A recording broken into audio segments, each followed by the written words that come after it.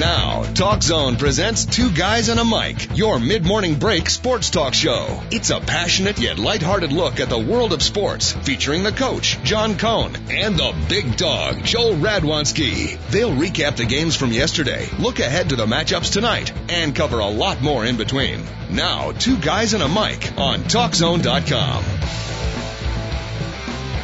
There's one game from last night that we would prefer not to recap, but being the true professionals that we are, we will recap it as best we can. The beloved Blackhawks are down and out. They lose to the Phoenix Coyotes yesterday 4-0 after outshooting the Coyote 28-8 through the first two periods. Dominated. I think we can use that word. They dominated the first two periods, but still lose the game 4-0. Cubs win, Sox win, though that helps heal the wounds a little bit. Big Dog and the coach with you right up until 11 o'clock. We will talk sports and more, especially the more. David Olson, our producer, other side of the glass, a little bit of music, and then we will kick off from the 30-yard line. We had a 5-yard penalty earlier.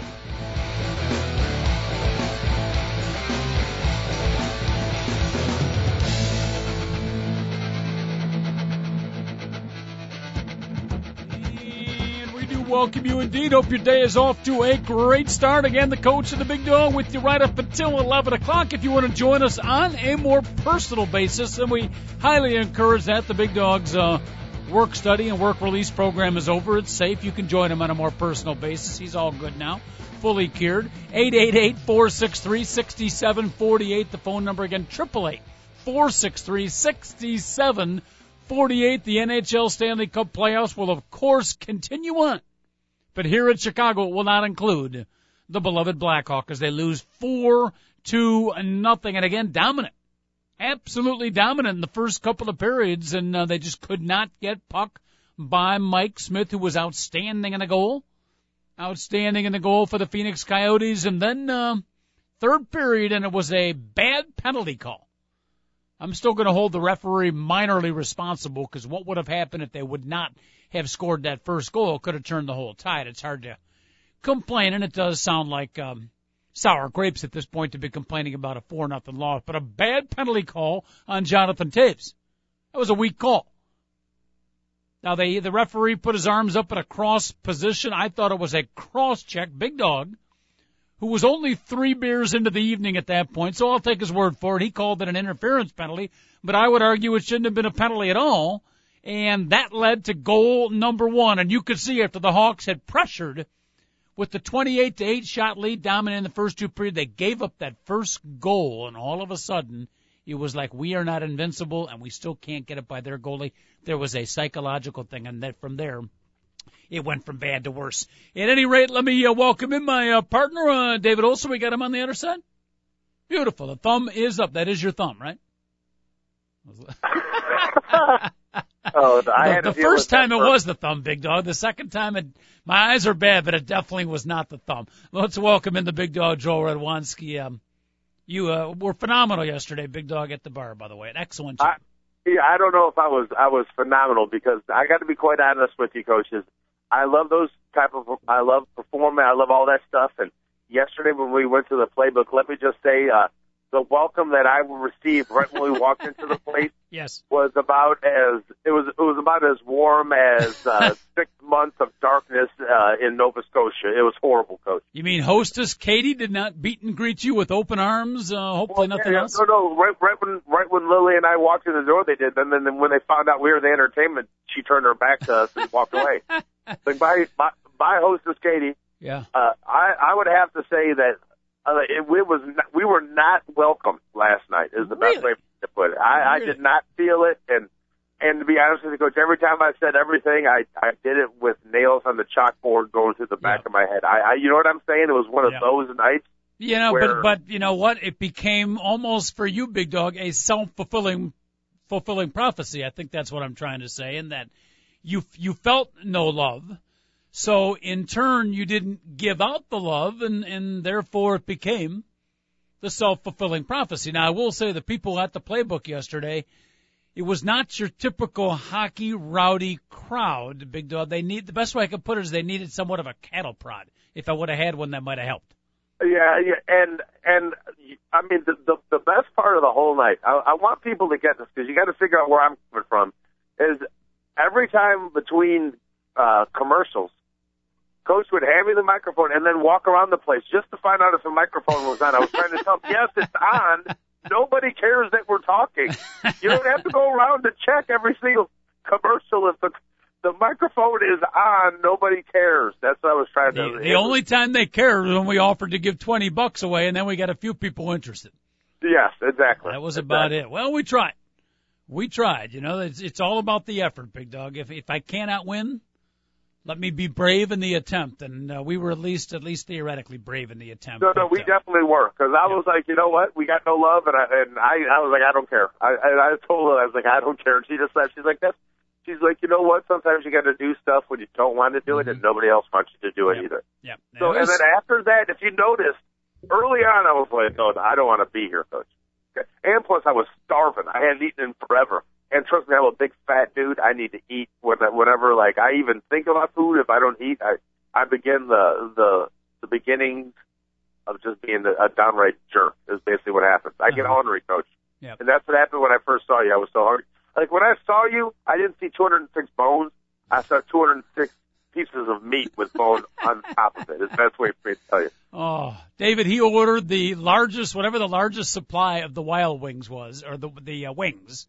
And the hottest, which typically, you know, if you go 1 through 10, you do not want to order 10. 9 is okay. But that hot one, it's like chef versus customer. If the customer is going to order the extra hot, my minimum experience with the wings is you don't go for the number one hot one. But Big Dog, you went for the hottest. And it wasn't even close. The best way for me to tell you is, honestly, when I went to Buffalo Wings and Rings, I actually brought it up on this program and told you guys I just had the hottest food I've ever had in my entire life. The best way for me to explain it is Lily the Lilac explained the hottest wings that they had at Playbook as this. They were 1% as hot as the wings that we had at Buffalo Wild Wings. Weak. 1%. Weak. The chef must have been hanging around with the crowd. He needed a cattle prod, too. Honestly, whenever I get into any type of political discussion with you or any of my friends, it's because other people are trying to impose their will on me. Like, I don't ever tell you how to think about I don't tell other people how to think. It's when other people start telling me how to think. That's when I get emphatic about my political beliefs. So everybody out there, just do not go to eat dinner with Brian, Big John, or Coach, because as soon as I order the Buffalo Wings, the hot ones, oh, no, you don't want those. You don't want them. Oh, no, you can't have the hot one. Why can't I have the hot wings? Why?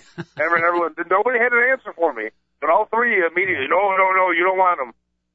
Yeah, and just I thought I'd throw that out there. We do appreciate listener Brian for showing up, and Big John, who you introduced, or I guess I introduced, and then you embellished upon the fact that he was our bodyguard, and then you took advantage of the fact that there is a cemetery on the other side of the street.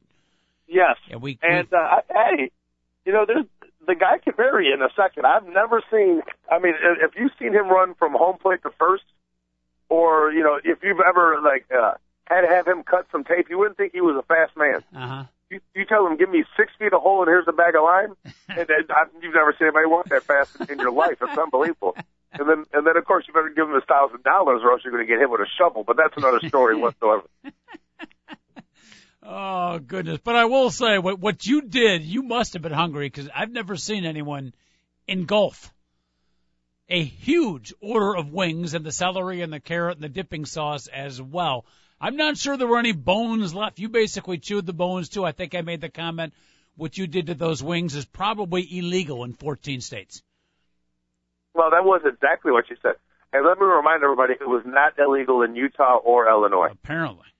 Apparently, man, wolfing it down, and then, you know, you can't serve wings without the napkins, and basically they gave you one nice large napkin, but not the corollary supplement. So at some point, your hands, all 10 of the fingers, were like entrenched into the extra spicy wild wing sauce. Okay, so and let me give a picture to everybody out there. So it's been many, many, many hours throughout the day that I've eaten. No big deal. Okay. When I walk in, we're not exactly welcome, and I'm like, oh boy, this isn't good. Okay. Trying to make jokes about it. Nobody's even looking at us while we're actually reading up. And the next thing I know, as soon as I take the biggest bite of the chicken wing that I've had all day, you decide to turn the mic on and be like, hey, what do you think of the first period by the Blackhawks? And you put the mic right in my mouth. About a half a second after I took the largest chunk of bite of chicken wing I had the whole entire day. Timing is everything, Big Dog. The two of us have been together so long, we have our timing down perfectly. Or not. No, we don't. But I will say this. I was not exactly happy with our performance yesterday, so I'm going to make it up. This year, man, we'll be at the DePaul softball game today. Woo! And wow. The beautiful thing is I'm going to meet Kevin Horan, the old producer, the one that David Olson has so eloquently replaced because, he's just doing a phenomenal job. But Swamp Rat was great about breaking into the show with comments that during the show I was like, what the heck is he talking about? Then later I would listen back and be like, oh, it wasn't so bad. Well, today I'm going to meet Swamp Rat Coach in my normal garb. Hey, it's good to see you, blah, blah, blah. Then I'll get real serious. How is the DePaul team doing? Do they have situational hitting? Do they have people that do they have relievers, all that stuff? And I got to go to the washroom. And what Kevin doesn't understand is I'm going to leave. Change into this year, man. Come back. And before I leave, I'm like, hey, do you have a camera? Could you get it ready? The Swallows are going back to Cap Minestrone, whatever the heck they say.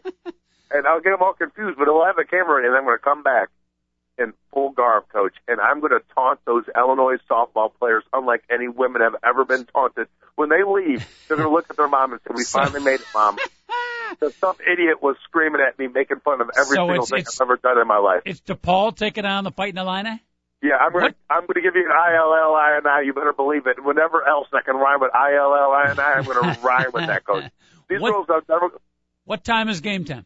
It's 4. It's 4 p.m. All right, there is a slight chance. Coach, I am going to make a scene today, and I mean an absolute scene. I'm going to embarrass. My previous engagement would cause me not to make an appearance there have been canceled. There is a chance, Big Dog. There is a chance that I may make an appearance. Well, you might want to talk to Kevin Horan because I think all the tickets are sold out for the event. On. And he come on. Okay, I'm glad you're kidding. Come on, the problem is nobody in that whole place knew when I was joking last night. Every joke I tell. I'll be the idiot outside DePaul women's softball game. Got two. Who needs two? Got two here. Come on. Oh, goodness. All right, well, that should be fun this year, man. Going to be making an appearance, making up for yesterday's performance. We'll look forward to that. Anybody that can get down there on Belden Avenue right off of Fullerton, right in the heart of the DePaul campus at 4 o'clock today, that would be outstanding. DePaul, Illinois, women's softball. You got to love it. You don't have to love the final score of the Blackhawk game, Big Dog, yesterday. That was extremely disappointing. Oh, by the way, one other comment I have to mention about the food at the Playbook. While we were watching the Blackhawks game, I'm not an expert, but as you will attest to, somewhat of a savant on the fish taco. Yeah, and we can talk about this because you're all happy about the tilapia. And it was funny. What did I say to you when you found out it was tilapia meat? What was the quote I sent you? And this is extremely important. I cannot remember. Is that Chinese tilapia? Oh yeah. And what did Lily, who's Chinese, say? Oh, there better not be Chinese tilapia. It was delicious, wasn't it? What's wrong with Chinese tilapia? They farm their tilapia, and they put all their fish into. Imagine if you can cram exactly 1,000 fish into a fish tank. Well, they cram 2,000 fish into the same tank. Oh boy! And then the fish end up eating their own feces. Oh boy! And then they don't have any omega-3 in them. And basically, it's like waste products, but they still taste just as delicious, just to let you know. Thank you very much. America's #1 breakfast show, folks. As long as you're not in America eating breakfast. Oh, goodness gracious. At any rate, I am a mini savant of the fish taco. The Playbook fish taco is the best, honestly, the best I have ever had. Combination of the wrap, the grilled tilapia, which was delicious. I don't think it was the Chinese tilapia, but it tasted delicious. And whatever the special sauce is with the lettuce in there, a little bit of spice, a little bit of kick, probably more kick than your high factor, spicy 10 factor Wild Wings that you had, Big Dog. But I would, yes, I would guarantee that. All right. Yeah. Very good. Put a little hair on your chest, if not other body parts. At any rate, Blackhawk hockey, the Stanley Cup playoffs, Big Dog, will continue, but the beloved Blackhawk not part of that run. They lose 4-0, and driving here, I had this thought. I hope the comparison is not good, but the '85 Bears, the 2005 White Sox, great young players building for the future, should have a lot of championships, a lot of contenders, and the Blackhawks from 2 years ago. They're not there yet, but all of a sudden it's looking like we're not able to, similar to the Bears and the Sox of '05, they're not able to sustain that greatness. Well, here's what the team of '05, and David Olson and all White Sox fans, please don't get upset when I say this. That was the luckiest team of all time to win a World Series, or maybe even a championship when you consider how leagues win their championships. And this is not a knock on that team, because I would be more than happy if the Cubs replaced the White Sox as the luckiest and weakest team of all time to win a championship. So I'm not knocking the White Sox. This is actually a compliment. You look at that team, it wasn't great, the '05 White Sox. But if you look at the 2010 Blackhawks or 1985 Bears, those teams had so much talent. They were favored to win it at the beginning of the year. Then they go out and win it.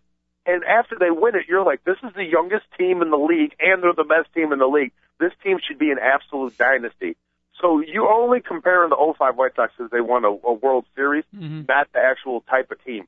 It's more like the '85 Bears in 1986. People were like, if this team doesn't win the Super Bowl, it's a bad season. And all of us agreed. And guess what? They didn't even win a playoff game. So I kind of feel that way about when you think about how good this Blackhawk team is, how much money Taves and Kane and Keith and Sharp are making. Not winning a playoff round whatsoever is an extremely disappointing season. Yeah, I agree totally with that. I'm just throwing out there that it's like as a White Sox fan, you look at that '05 year, you got to scratch your head and be like, we won the World Series? Heck yeah, thank you very much. I'll take it. Yeah, I would agree with that. There was a significant difference, and you accurately depict it from the '85 Bears to the 2005 White Sox. And let us not forget to further that comparison, Big Dog, that the Blackhawks of a couple of years ago when they won the championship, they had a lot of talent, a lot of young talent, but a big part of winning championships is that chemistry. The guys just fit each other, and they work together so well. And really, it happened within the first week or 2 weeks after the playoffs were over. All of a sudden, Dustin, I'm going to forget some of the guys now, but Dustin Byfuglien was gone. Chris Versteeg was gone. They lost like 4 or 5, even up to 6 key players from that team. So that was a big part of them not being able to rekindle that magic, I think. It was the NHL basically saying they profit share so much in order to keep all 30 teams alive that if, what ended up happening is normally if you win the Stanley Cup, you've had a bunch of players with great seasons, then you have to pay them, and you can only pay a couple players. So the NHL has it set up right now where it's impossible to keep a team together and have any great success. Did the goaltender Anton Niemi, did he play one more? Niemi left. Yeah, he immediately after he was gone. He was the first guy gone, as a matter of fact. No, he wasn't.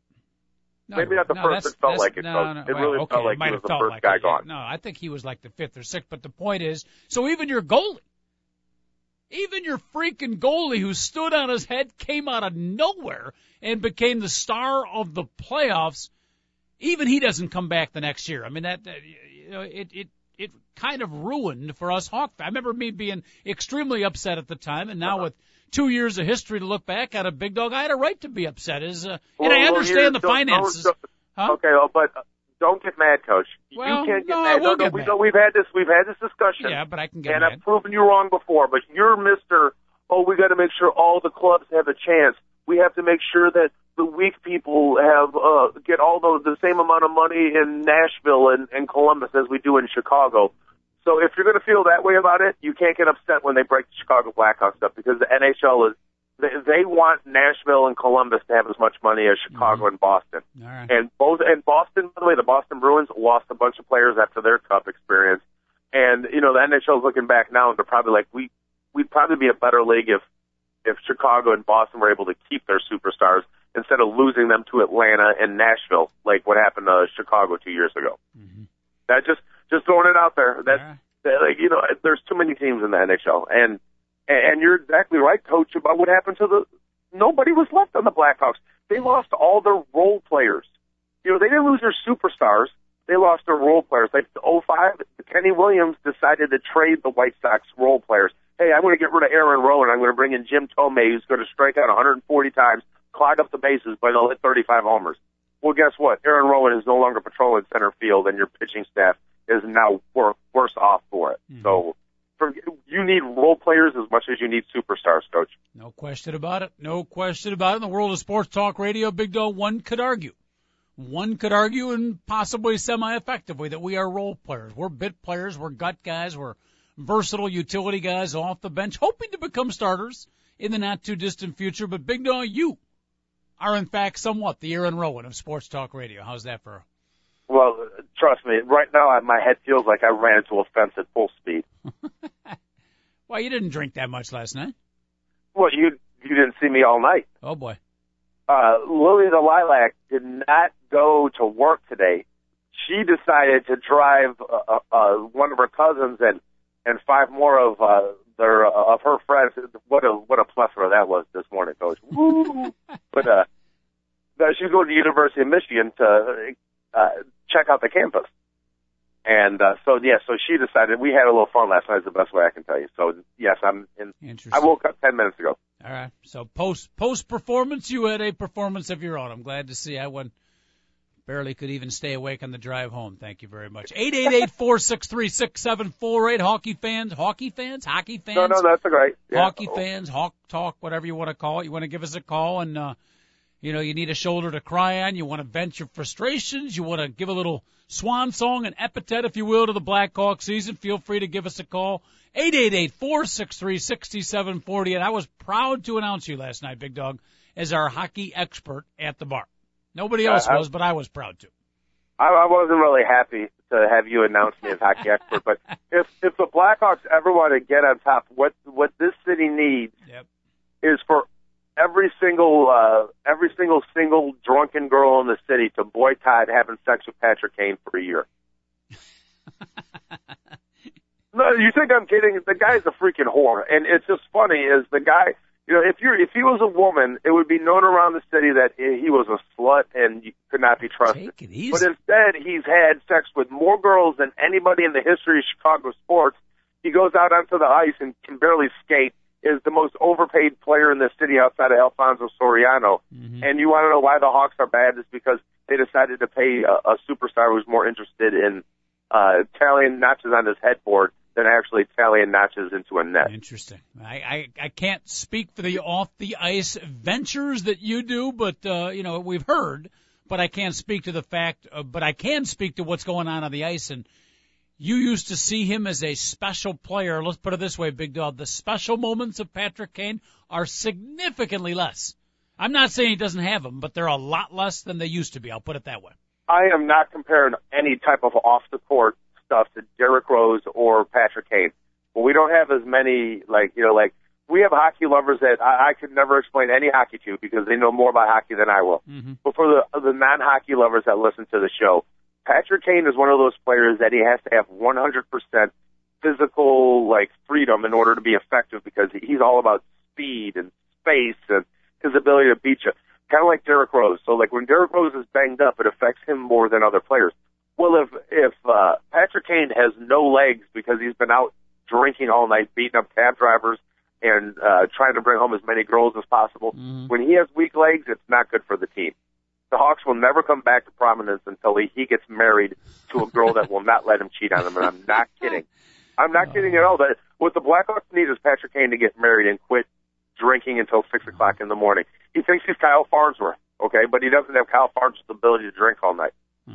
Well, you've always, since I've ever known you, you've always been a proponent of the women weak in legs theory. Well, you know what?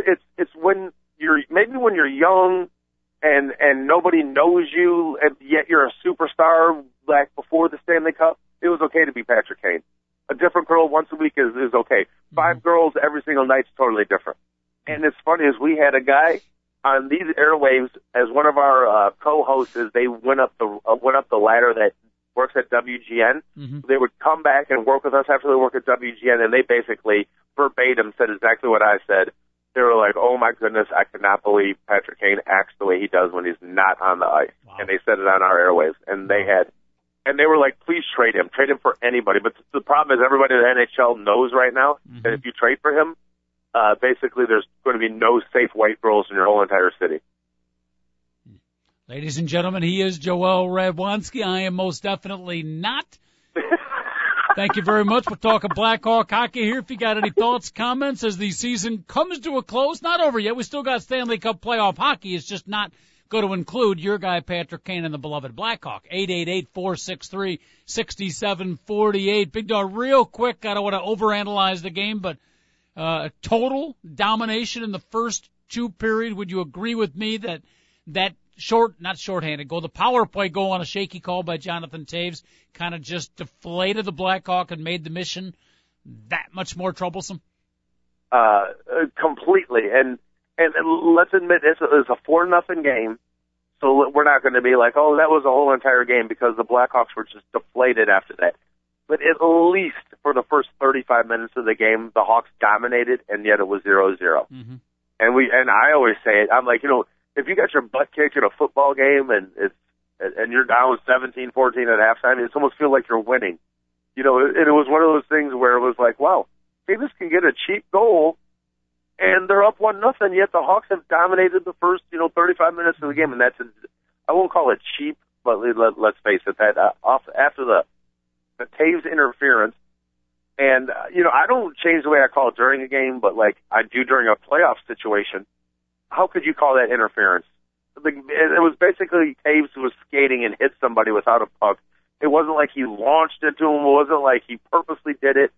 It was a guy who had gotten rid of the puck, and Toews hit him like a half a second too late. That was a ridiculous call. Yeah, weak call. The best description I can give of the Hawks' dominance the first two periods, and I made this comment to you, and I think I made it over the microphone also, which also means I probably made it just to you, was that it felt like the Blackhawks for much of those first two periods were on a power play. That's how much they controlled the puck. And I don't think Phoenix had a single penalty, but it looked like the way the Hawks were controlling the puck, passing around, getting shots on net, I felt they were on the power play for almost 35 minutes. I completely agree. And then, okay, so I'm going to agree with you, and if everybody's watching the game, they're going to have that same feeling. The Hawks controlled the puck better than they did in any game all year. Skated faster. So I shouldn't say all year, all series. And yeah, they skated faster. They were skating more free. They kept the puck when they were skating. They were just dumping it up the ice to go chase it, and yet they didn't capitalize. So it was frustrating, Coach. Mm-hmm. Is it possible? We talked about the rink being a little bit wider, Olympic style, might create the athleticism a little bit. Is it possible that you could increase the size of the goal? Not a lot, but a little bit.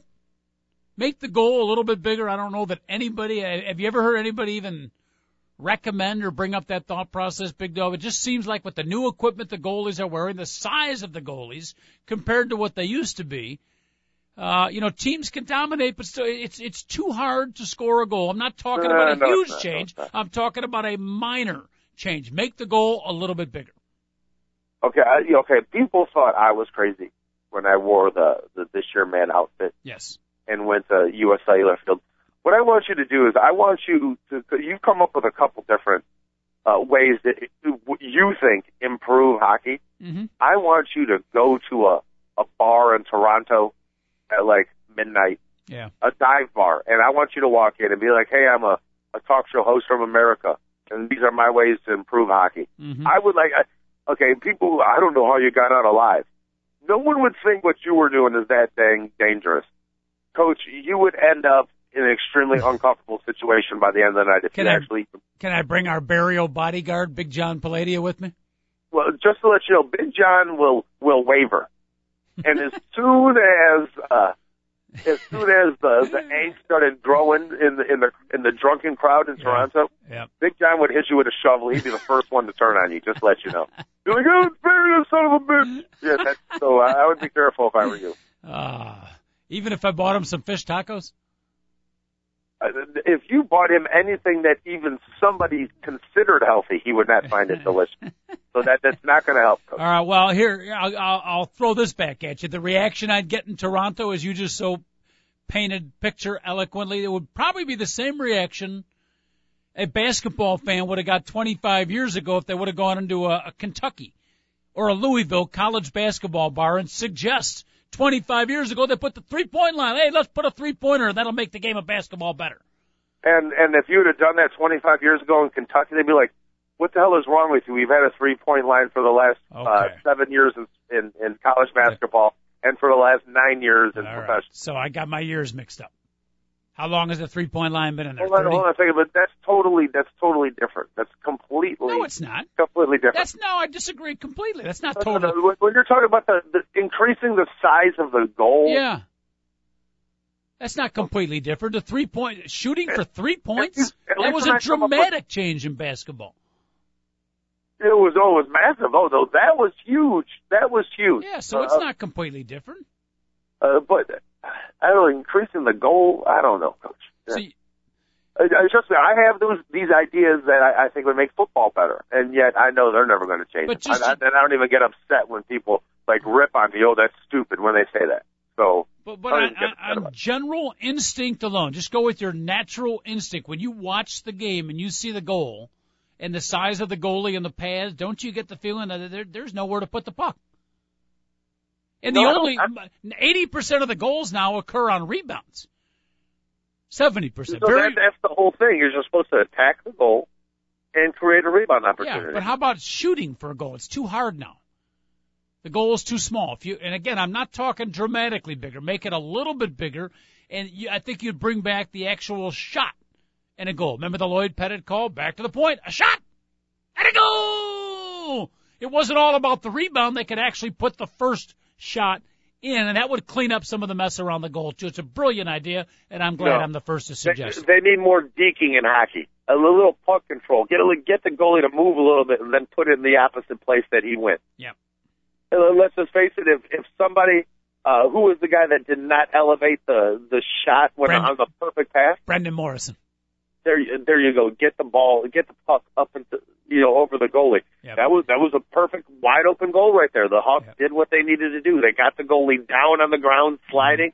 All they needed to do was elevate the puck, and they didn't do it. So, good point. I understand. I like some of your rule changes, Coach, in sports. I really do. That one, increasing the size of the hockey goal, is not one of them. Mm-hmm. That's not one of them. All right. That's one of those things.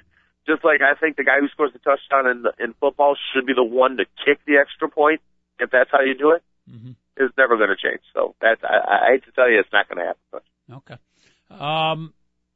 We will continue, of course, here are the Two Guys in a Mic show to follow hockey through the Stanley Cup playoffs. We just won't follow it quite as much focus and passion now that the Blackhawks are out of it. We should mention, before we switch over to baseball, there was some good baseball last night, a rare WW night for our Chicago teams. Big Dog, we should mention that the number 8 seed Los Angeles team knocked off Blackhawk nemesis, a lot of people's nemesis, the number 1 seed. The Vancouver Canucks are out. And I think it was, 4 games out of 5, right?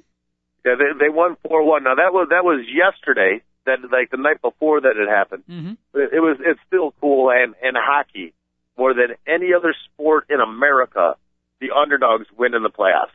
So one team is a 1 seed, the other team is an 8 seed. The 8 seed has about a 40% chance of winning that series, unlike every other sport. Like in basketball, it's about a 1% chance. In football, it's about, the same exact thing. Hockey is totally different, because if you think about what's going on with the New York Rangers and the Ottawa Senators, it's the Ottawa Senators have a chance to win that series also. It's crazy how hockey that ends up in hockey. We got a Game 7 coming up, tomorrow? Yeah, exactly. So there's a Game 7. Both ones could be knocked out by the 8th in the first round if Ottawa can topple the Rangers tomorrow. And to add to that, a lot of people thought when Sidney Crosby returned to the Pittsburgh Penguins, even though they weren't a 1 seed, some people anyways, thought they were the odds-on prohibitive or the likely favorite to win it all with Crosby back, and the Penguins got knocked off in the first round. Coach. The wise guy in Vegas, out of all the 16 teams that made the playoffs, the 4th seed in the East.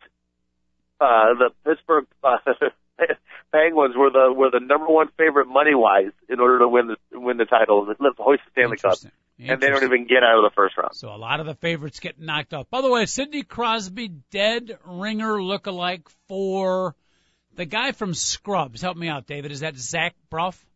Zach Braff. Don't they look alike? Yeah, there's a similarity between them. I was trying to figure out who Sidney Crosby looked alike. It's not necessarily a compliment to either Sidney Crosby or Zach Braff, by the way.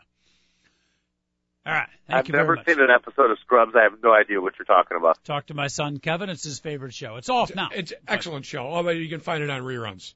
It's worth watching. Yeah. All right. Okay. Let's talk a little baseball. Big Dog move from the hockey world to the baseball world. It's not going to happen in Chicago all that many times over the 162 games this season, but both the Cubs and Sox won last night.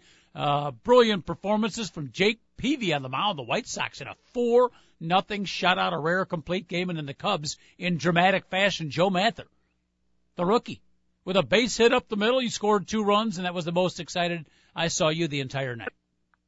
Well, if you think about that 9th inning, Coach, the Cubs are down a run, and if you're batting, your idea should be like, I need to get on base by any means necessary. Our team is losing by a run.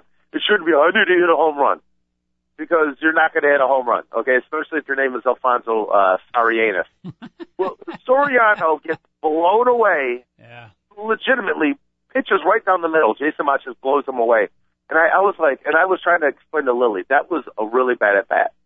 And then LaHair bats. Now, the girl doesn't really understand, the young lady doesn't understand baseball, and she's watching this Brian LaHair foul every pitch back for about 10 minutes, Coach. Isn't it, like, legitimately, the Blackhawk game was like at 12 minutes ago, and when the LaHair at bat was done, there was like 2 minutes to go in the Blackhawk game. And I'm not kidding. It's like how long the at bat was. And she's like, he's not doing really well. He doesn't hit the ball straight. I'm like, yeah, and he keeps on fouling off and staying alive and staying alive. And he eventually drew a walk. It was the best at-bat all season by a Chicago Cub. This LaHair kid, some rookie, making $500,000 a year. I'm not sure how his 14 cars can survive on only $500,000 a year. Yeah. And he draws a walk. Yep. And then after that, another guy gets on base. And then Joe Mather, a guy nobody knows in the whole system, gets down 0-2, and all he does is battle and battle and battle. You know what he did, Coach? He didn't try to hit a home run. A nice, short, compact swing, and he hits a ground ball right back up the middle, a sharp ground ball. 2-runner score after that.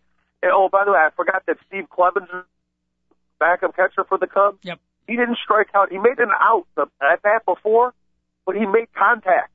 And because of that, the runners went from first and second to second and third, and then the ground ball up the middle, not even hit hard, by Joe Mather, scored the winning run. If you do the little things, Cubs, you can win baseball games. Yeah, and just to clarify what you're saying, I don't know if you stated it or not, but both Clevenger and LaHair had 2 strikes on them. Yes. See, this is what Cub players, not enough players, do, the Sorianos of the world. When you get 2 strikes, you have to get into a battle mentality. You not only physically change your stance a little bit and your grip on the bat, but it's a mental thing. You have to fight the strikeout. You have to refuse to strike out. It's like getting screened in basketball. The best advice, you got all the different techniques how to beat the screen. The best advice I ever heard from a coach, refuse to get screened. Don't get screened. Fight your way through. With 2 strikes, you have to battle, and that's what LaHair did. That's what Clevenger did. They didn't do dramatic things. They got their bat on the ball. Uh-huh. Thank you. You still there? Yeah, I'm there. All right, I get so excited about my 2-strike philosophy, but No, you're right. The battling won the Cubs the game. Yeah. Not giving up won the Cubs the game, and like the Alfonso Soriano at bat was exactly the type of at bats we don't need by Chicago Cubs in the 9th inning of a 1-run game.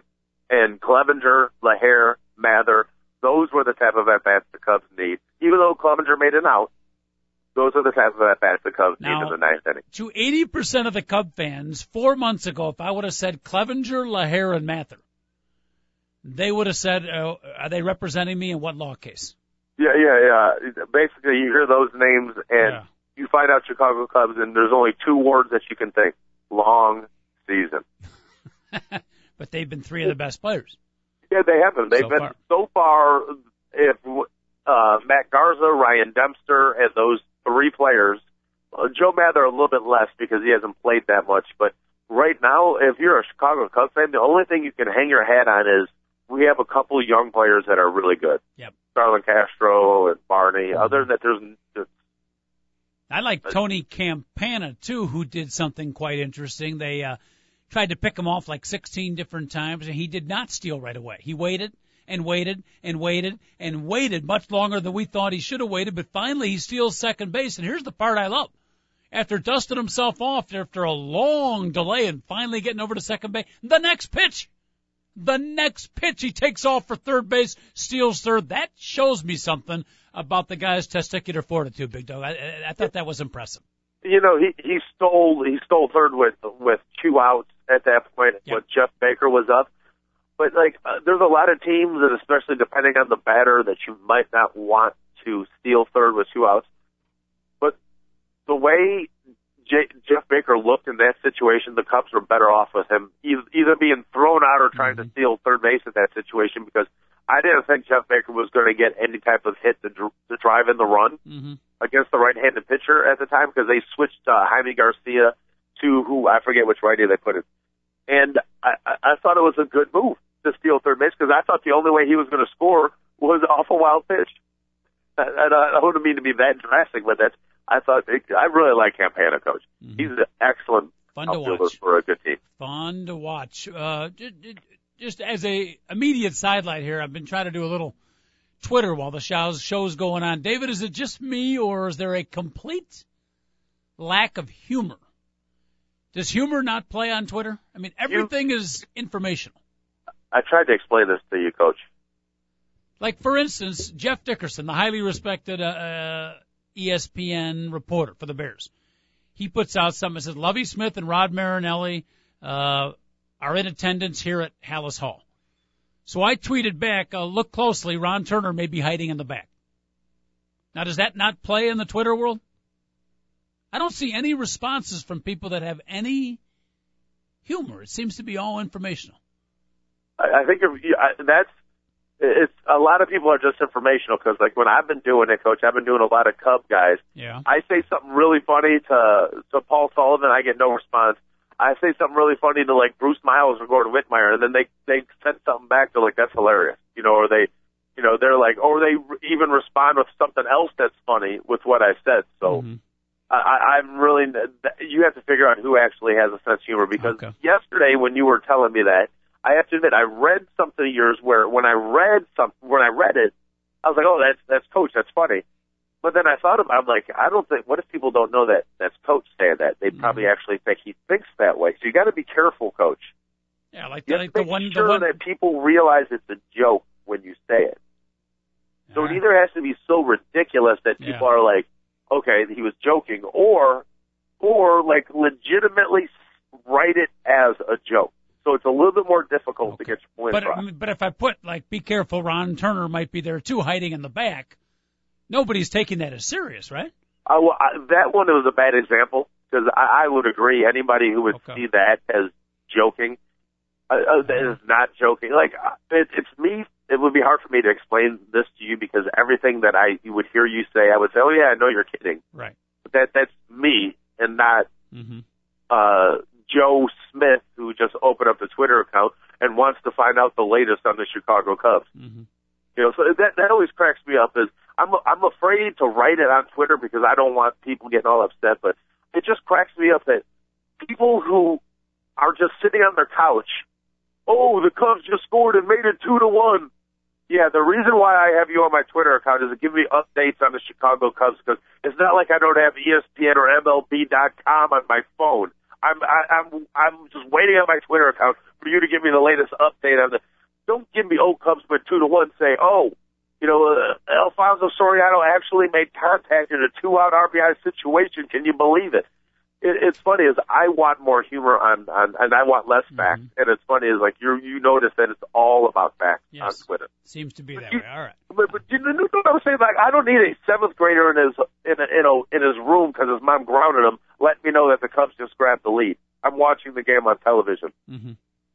I got some guy on my Twitter account. I don't know if I'm going to need to nix him or not, but I mean, he must be full time just sending out tweets or whatever you want to call them. Yeah, my guy Joe Camel. I mean, of every 10 new tweets, 7 of them are like his. Oh, is Joe Camel with cigarettes? I don't know. It's Joe Camel. Okay, does he say something funny, or is he trying to promote something? No, most of it's not bad, actually. It just dominates the screen. Yeah, sometimes you'll have unfollow. The people that are on Twitter constantly all day long. Unbelievable. Yeah, they'll just keep going. And it's not that his tweets are bad. It's just there's so many of them, and then it's hard to get to some of the other ones. At any rate, Big Dog, on the other side of town, Cubs with a dramatic 3-2 victory. We got to mention the White Sox late at night, much too late for me, but Jake Peavy, a rarity, a complete game shutout. He's starting to look like the Jake Peavy of 2000, whatever it was. 2007, which would be really good for the White Sox. You joke around, we're experts. I'm an expert at baseball, Coach.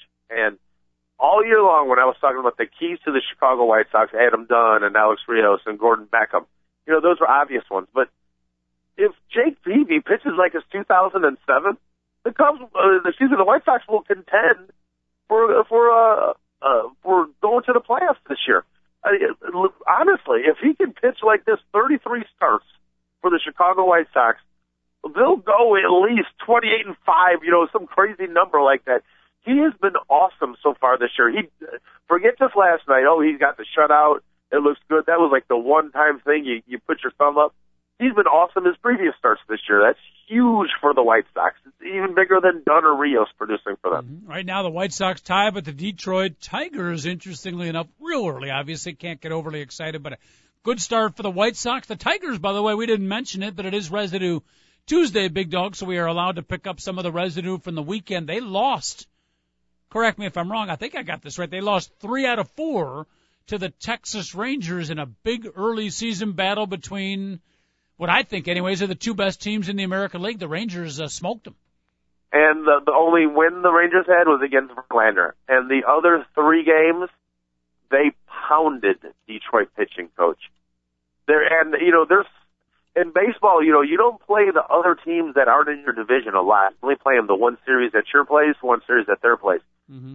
So, Detroit is going to have to take that with them all year until they go to Texas. And when they go to Texas, they're going to get lit up.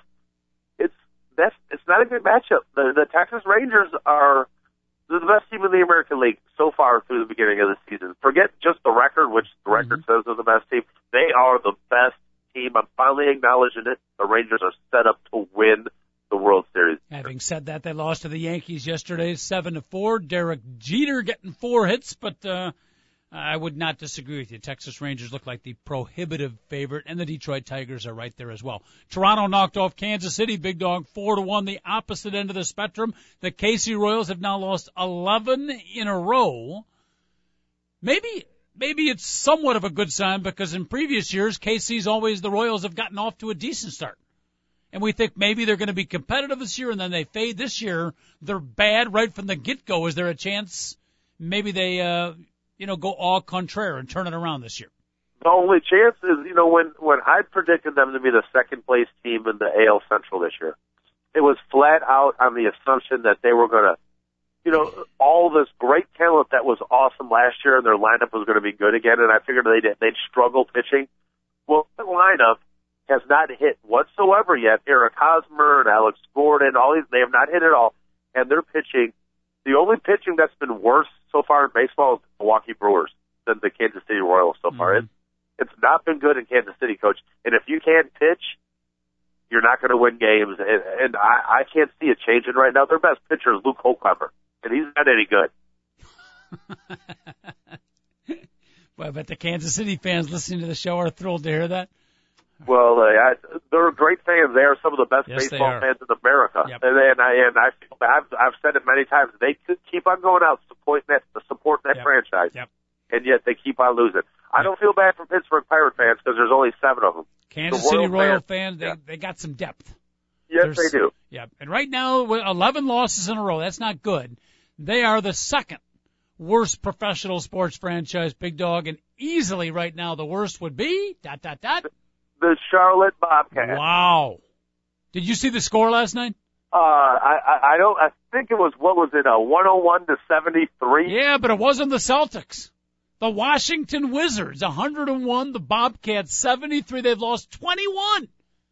21 consecutive games. It's one of the worst negative runs I can remember, honestly, in professional sport. Not just the way they're losing, or not just the fact that they've lost 21 in a row, which is ridiculous, but the way they're losing, Big Dog. They have packed it in and then some. Yeah, there's been no heartbreak losses in those 21 wins. Oh. Coach, they ranked 30th in scoring offense, 30th in scoring defense, so just in, like, points per game. And sometimes that could be a tiny bit misleading. But efficiency, like, per possession, they're 30th in offense and 30th on defense. It's unreal, and if they lose their last two games, which they'll be at least 20-point underdogs to, they will set the NBA record for futility for lowest winning percentage ever, which is lower than the 9-73, what was it, 1973 Philadelphia 76ers. They only won 9 games. Well, this team is only a 66-game year. Wow. It's most likely they're going to end up being 7-59. Bad. So, really, really bad. When you lose to the Washington Wizards by 32 points, that's unbelievable. Opposite end of the spectrum, we should throw some kudos out quietly, effectively. They've done it again, Big Dog, in the Western Division. Greg Popovich and the San Antonio Spurs have clinched the number 1 seed, the most underrated coach in all of sports, and the Spurs get it done again. yeah, and the Spurs continue to get it done. And, you know, everybody is talking MVP. Who are the two names everybody talks NBA MVP? For this year, it would be LeBron and KD. Who? Kevin Durant. Yeah. Tony Parker. Tony Parker. Right now is having a phenomenal season. Yep. Tim Parker has been hurt. Manu Ginobili has been hurt like 10 times worse than Duncan's been hurt. They've got 5 brand new ball players that play more than 20 minutes a game. And Tony Parker's averaging 20 points, 9 assists, shooting 50% from the field. And he has been awesome for this team. So I want to throw a Tony Parker for MVP out there for everybody. Call. That's a good call, no question about it. I haven't seen a lot of San Antonio Spurs basketball, but it has not been the Tim Duncan show. And every time you look in the paper, see the highlights, it's Tony Parker, scoring 23, scoring 35, scoring 28. And he's not exactly a young guy, right? He's early 30s. That sounds about right, because he was on the Spurs for at least 3 of their 4 championships. Okay. Yeah, he's been awesome. And the only minor positive, very, very minor, to the Blackhawks getting knocked off, Big Dog, is we got to finish up these last 2 regular season games. But now, you, me, and the rest of the Chicago sporting world, we can really foci in. We can really foci in. There's one focus. There's 2 foci. That's why I'm saying foci. We can foci into the Chicago Bulls now and the playoffs of what should be some tremendous series, hopefully a long run, and as we've talked about all season long, such an entertaining team to watch. So now we can give them our sole focus. Yeah, not only entertaining, because the Florida Marlins are extremely entertaining to watch also. They're good to watch. You look at this team and you're like, wow, they're a team that you can really appreciate and like. And if they beat the Indianapolis Pacers tonight, they'll end up with the best record overall in the NBA this year. It'll be a lock. It'll be good. I like they could clinch best record in the NBA tonight, Coach. Pretty amazing, considering numerous injuries, right? Yeah, so not just Luol Deng, Rip Hamilton, you can name blah, blah, blah, all the way down the list. Oh, Somebody and named their best player. Yeah, Derrick Rose as well, and even Brian Scalabrine, I think, had a bruised ankle for a couple of games. Yeah, legitimately, his lift on his jumper when they were up 30 was not good. Not what it used to be, huh? No, it wasn't. Oh, we wanted to go up 32, Brian. Big Dog, we got to wrap it up. Don't forget now, we got to start focusing in, too, on the NFL draft, which takes place on Thursday. And I remind the Bears and everybody else out there, Northwestern left tackle Al Netter will be available at the 19th pick Thursday, the draft, Big Dog. I'm glad you reminded him. That's all I wanted to do.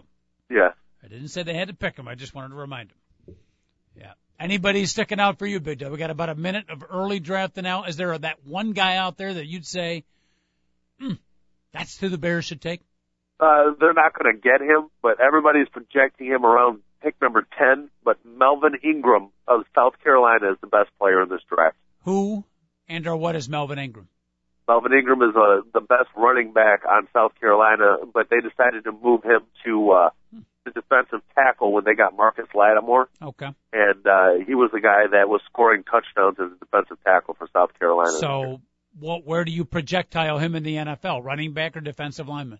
No, he's going to be a guy that if you're a real smart coordinator, you would take him the third pick overall in the draft, and you would say, Marcus Ingram, you're going to wear number 6, and we're going to put you at tackle, we're going to put you at end, we're going to put you at strong side linebacker, and you're going to go chase people with numbers in the teens. And that's, I mean, the guy is going to be unbelievable, Coach, and whoever gets him has got the best player in the draft. That is the quarterback. Interesting. Not related to NFL or college Heisman Trophy winner from Alabama, Mark Ingram. No, not Mark Ingram. And by the way, Trent Richardson is going to be a phenomenal pick out of Alabama. He's going to be.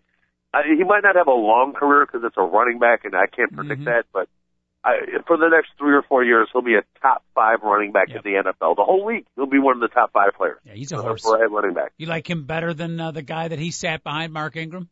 Yeah. No offense to Mark Ingram. Mark Ingram had a better quarterback and a better offensive line, and they won the national championship.